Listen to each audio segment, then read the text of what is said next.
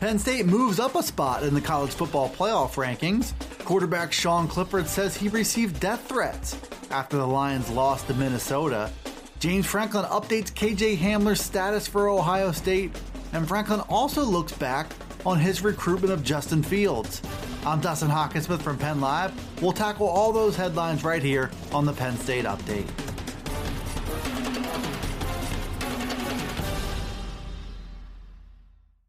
Penn State is up a spot in the most recent college football playoff rankings. The Lions jumped from number 9 to number 8 on the strength of Saturday's 34-27 win over Indiana. They were also helped by Iowa's win over Minnesota, which bumped the Gophers out of the number 8 spot. Minnesota, of course, handed Penn State its first loss 2 weeks ago.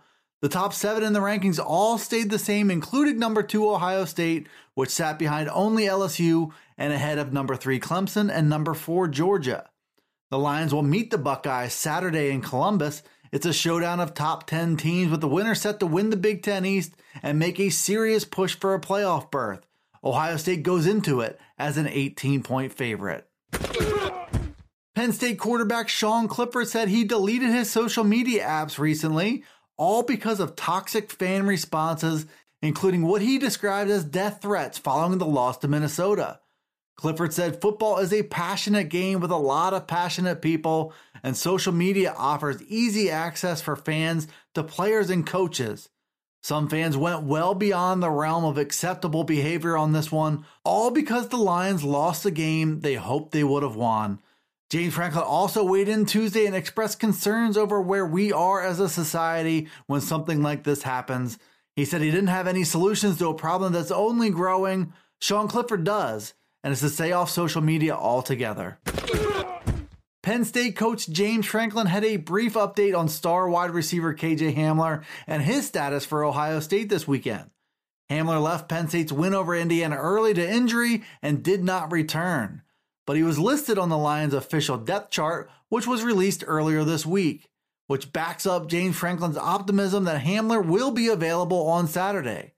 But Franklin also said that he will 100% defer to Penn State's medical staff to make that determination. Hamler took a big hit on a kick return against the Hoosiers. Franklin said after the game he was hopeful that Hamler could return this week. He's also sticking with his policy to not discuss injuries by offering just a little more than vague optimism on Hamler. It's safe to expect Hamler's status to be up in the air all the way up to Saturday kickoff. Penn State's matchup with Ohio State will come down to whether the Lions can slow down one of their former recruits. Justin Fields is a former 5-star quarterback from the state of Georgia who first committed to the Lions before flipping to Georgia and later transferring to Ohio State. Penn State was one of the first big schools to see that kind of potential in Fields, and the country is starting to see more and more of it now. Franklin said Fields checked all the boxes as a prospect. All that ability is coming to life now as the leader of one of the most dangerous passing attacks in the nation. Penn State lost out on Fields in the 2018 class and ultimately signed Will Levis as a high upside prospect from the state of Connecticut. All the while, Sean Clifford was in the pipeline already and developed into a quarterback who is now 9-1 in his career. I'd say things ended up just fine for both Penn State and for Justin Fields. Thanks for tuning in to the new Penn State Update Daily News Briefing. It's available right here every day on Penn Live. It's also on Alexa, Apple, Google, Spotify, and Stitcher. Be sure to follow, like, subscribe, and rate the podcast, and get all the latest from us here at PennLive.com/Penn State Football. You can also check us out on Twitter, Facebook, and Instagram. This is Dustin Hawkinsmith from Penn Live signing off until the next Penn State Update podcast.